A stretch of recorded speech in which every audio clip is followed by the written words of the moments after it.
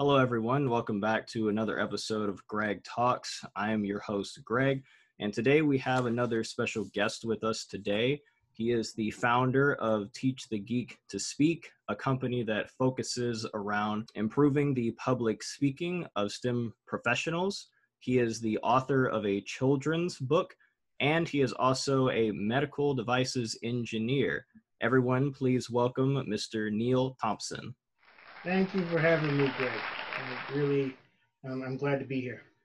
Yeah, no problem. We're glad you were able to be on here with us. So I'm just going to ask you a couple questions in regards to your career and a couple questions in regards to your company and maybe some things that inspired you. So to start off, I would like to ask you if you could describe your journey from being a college student to now and some of the steps along the way that you took to get there. I started, well, when I was in high school, I had no clue what I wanted to do. Mm-hmm. And my father suggested that I study engineering. Actually, it was more of a suggestion. It was more of a demand. He said, study engineering. And I said, Mm-hmm. okay. And so I ended up studying engineering in undergrad. And then he said, go for a master's. And I did that too.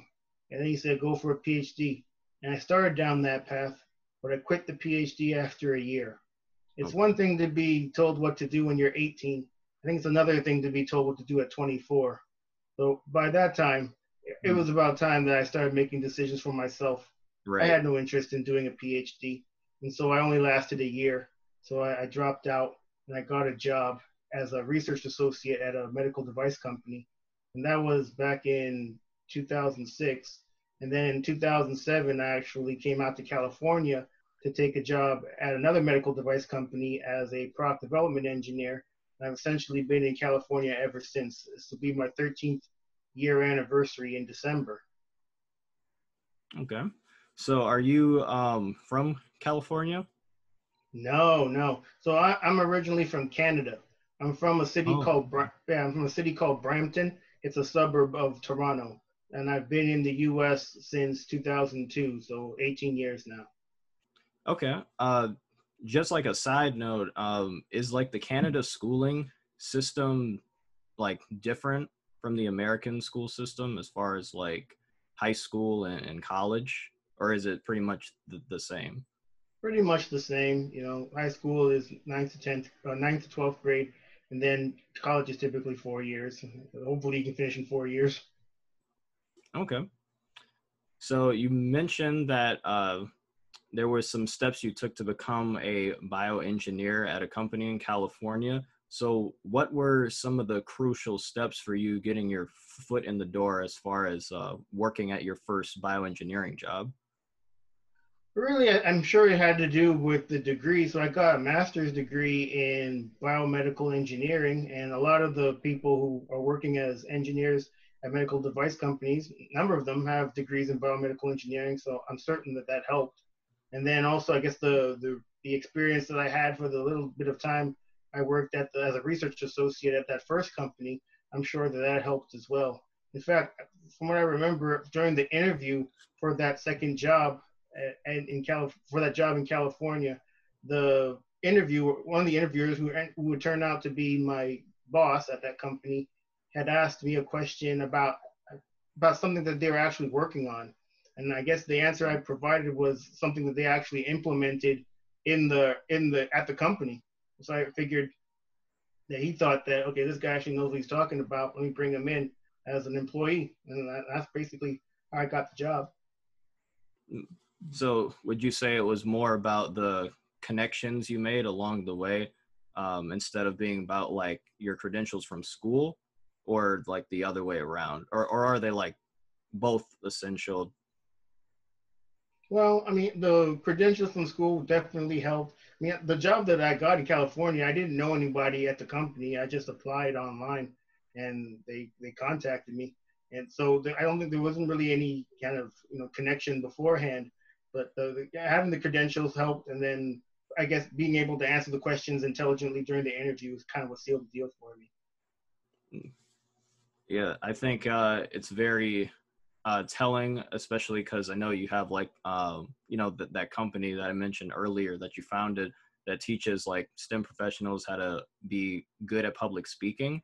I think in terms of interviewing skills, and I can't say much about like the professional world since I've only done interviews on a much smaller scale for like part-time jobs, but I know it is extremely important how you say your answers to the questions that your interviewers ask of you.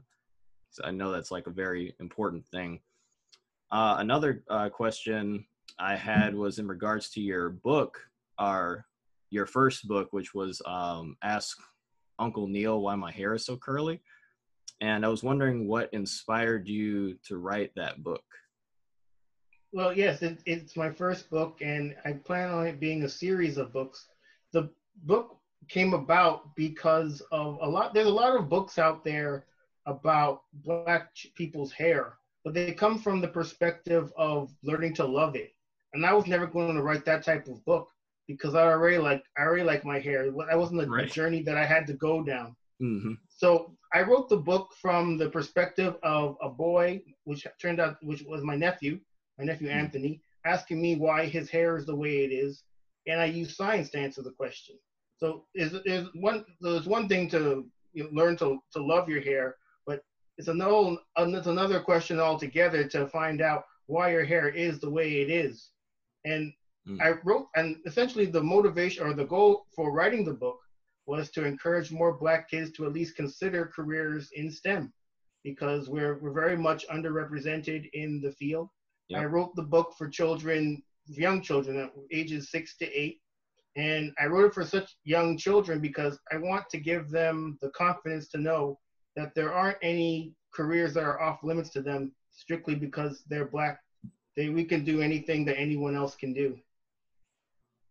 Yeah, I think it's very important that those books are out there to inspire children to pursue like STEM fields, because like you said, there aren't that many Black engineers as there should be, or doctors, or really any other STEM field for that matter. So I think any kind of art that basically tells Black kids that no, you can become like a neurosurgeon, you can become a biomedical engineer. It is possible with enough perseverance and hard work, but you have the power to do it. And I think that's very, very important to have those types of media out there. Moving on to my next question, when you were a bioengineer, what was your favorite part of the job? Working in the lab, for sure. My least favorite was being at the computer, typing up reports, but actually being in the lab, doing the experiments and seeing the results of that, that was certainly my favorite part. In addition to going to conferences. So I guess the output that came from those lab experiments, we would write up reports on them and then submit them to conferences to actually present at. And so being able to travel to these various conferences, learning about what else is going on in the field, and just soaking up that knowledge, that was a great part of my job as well. Okay. What was something that you would say like during those conferences that was the most essential takeaway? Well, it comes back to Teach the Geek. So I used to go, when I go to these conferences, I would go and sit in on conference talks. And those are some of the most boring presentations I've ever witnessed in my life. Especially, well, with these presentations, a lot of the times the people presenting are academics. So we're talking PhD students, postdocs, and professors. And at least within academia, public speaking isn't something really that is not necessarily encouraged, but it's not seen as that big a deal. It's more about doing the actual research and putting out papers, putting out publications. Right. So when these people present at these conferences, oftentimes what they do is they just get up there and read their slides, and then they answer some questions and then leave, and then the next person would go. They wouldn't take much account in, at least from what I gathered, they didn't take much, I guess, interest in connecting with the audience and even keeping within time. Oftentimes they go over time, which obviously would mm-hmm. it would cause problems with keeping to the schedule of the conference. So these are some of the things that I noticed, at least at the conferences I went to, that I found a problem with. Not only that, but even when I worked in at the company, I had to give presentations in front of management, and I was terrible at it. And it's because I didn't take a lot of these things into account either. I didn't take account connecting with an audience, staying within time. I would just slap some slides together and then read them and then pretty much get off the stage as quickly as I possibly could. Right. And I noticed a lot of the engineers, they did essentially the same thing. None of us were Tony Robbins up there. So Right.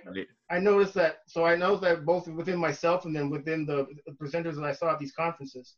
So I definitely saw that there was a need for people like myself, people that work in the STEM fields, to become more effective at communicating with others, especially people from outside our fields, and especially the decision makers.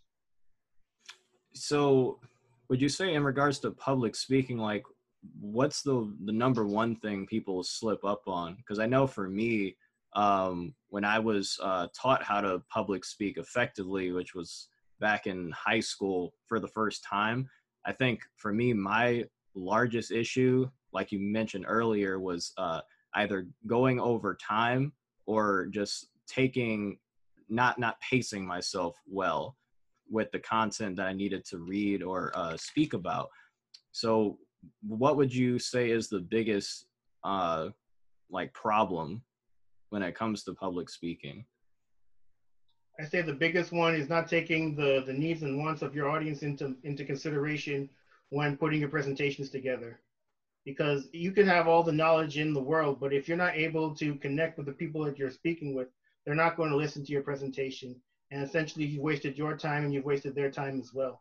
So when it comes to putting presentations together, you really have to keep in mind what the people in the audience want and need from the presentation, and also their level of expertise.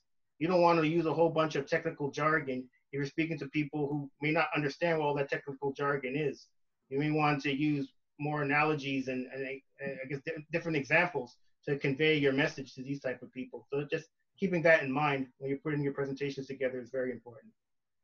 Okay. So I know that Miss Sadler, when she told me some things about you, she did mention that you were heavily into like comic books and things that revolve around geek culture.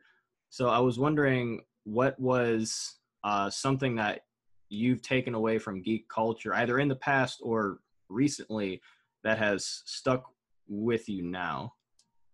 I think that there used to be a pretty negative connotation about geeks, but all really a geek is someone that's very passionate about a particular subject.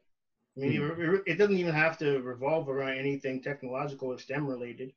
And so, really, just embracing the fact that I I am an engineer is not something to be, I guess, embarrassed about. Maybe that's certainly something I took away from geek culture. And the fact that I called the company Teach the Geek is really a call to action to people like myself that it's okay for us to be the way we are. And at the same token, there's more for us to learn. A lot of us that come from the engineering or STEM backgrounds, it can be kind of arrogant at times. If you go Mhm. through an engineering program, typically it's one of the more challenging undergraduate degrees you can get. So when you finally do get it, you can kind of put yourself up on this pedestal and think that there's nothing else to achieve after that. But that's just the beginning, getting a degree in any discipline, really. Once you get out into the workforce, there's still a whole lot more to learn. Technical knowledge can only get you so far. If you don't have the soft skills to be able to communicate with others, there's only so far you can go within a company or within your career. And that's something that I had to come to realize at some point. Okay.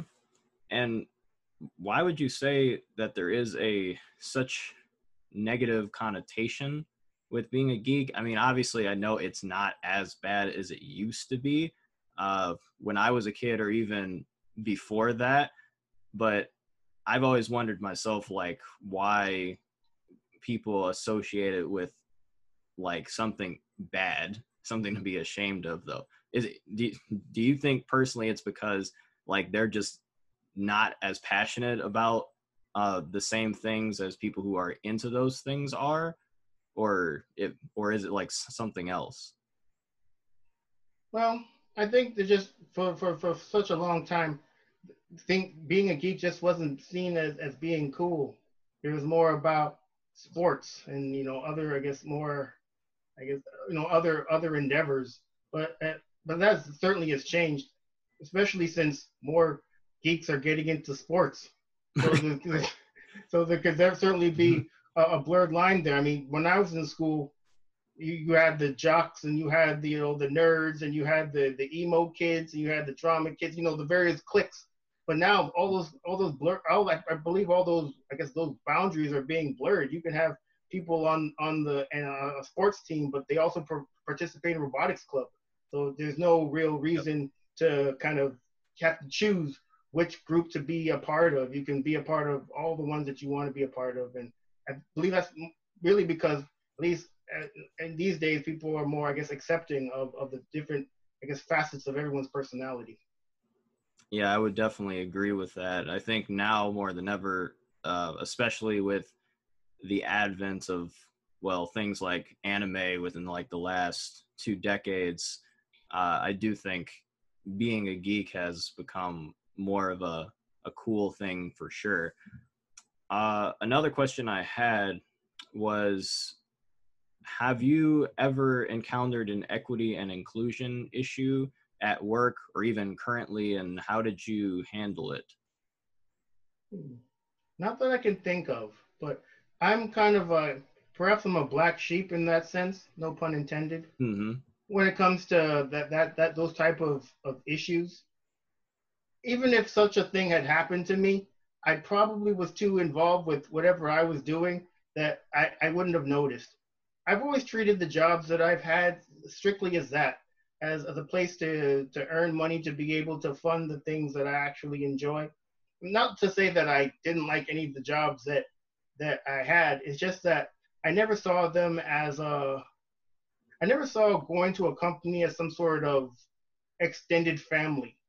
I always looked at my coworkers as simply that, just people that were resources to help me in doing the job that I was hired to do. I know that might sound a little cold, but uh, maybe I could have been a little bit more tactful in Mm. using better words. But I at least as far as I can remember, I've never really come across any sort of issue due to race or anything like that in my any of the positions I had. Mm. Okay. What would actually no? What inspired you to take your company into the podcasting realm? Because I did notice that you have quite a lot of episodes with like other people that you personally interview, and I wondered like why you chose to add that on to your company Teach the Geek instead of just leaving it a website service. Well, I mean, doing the interviews is helpful to just get the name out, and so the people that I interview, they have their own networks, and so them promoting their interviews to their networks helps in promoting myself essentially. And then also it's fun to learn more about other people in the STEM fields and how public speaking has benefited their careers. And it's interesting to learn about the various careers people have pursued with a STEM degree. I mean, I've interviewed people who ended up who have STEM degrees ended up as professional speakers, people who are now empowerment coaches. That was a pretty interesting one. I didn't even know what an empowerment coach was, but I interviewed an empowerment coach. She used to be an engineer. So just learning just the various outlets that people or that people with STEM degrees go down is has been interesting as well. Okay. And what would you say would be your like 4 core values? 4 core values. Huh. I never thought about core values before, let alone 4 of them. Let's see if I can come up with 4. Let's see. Well, I mean, one of them I would say is what's the word to describe this? Deliberation.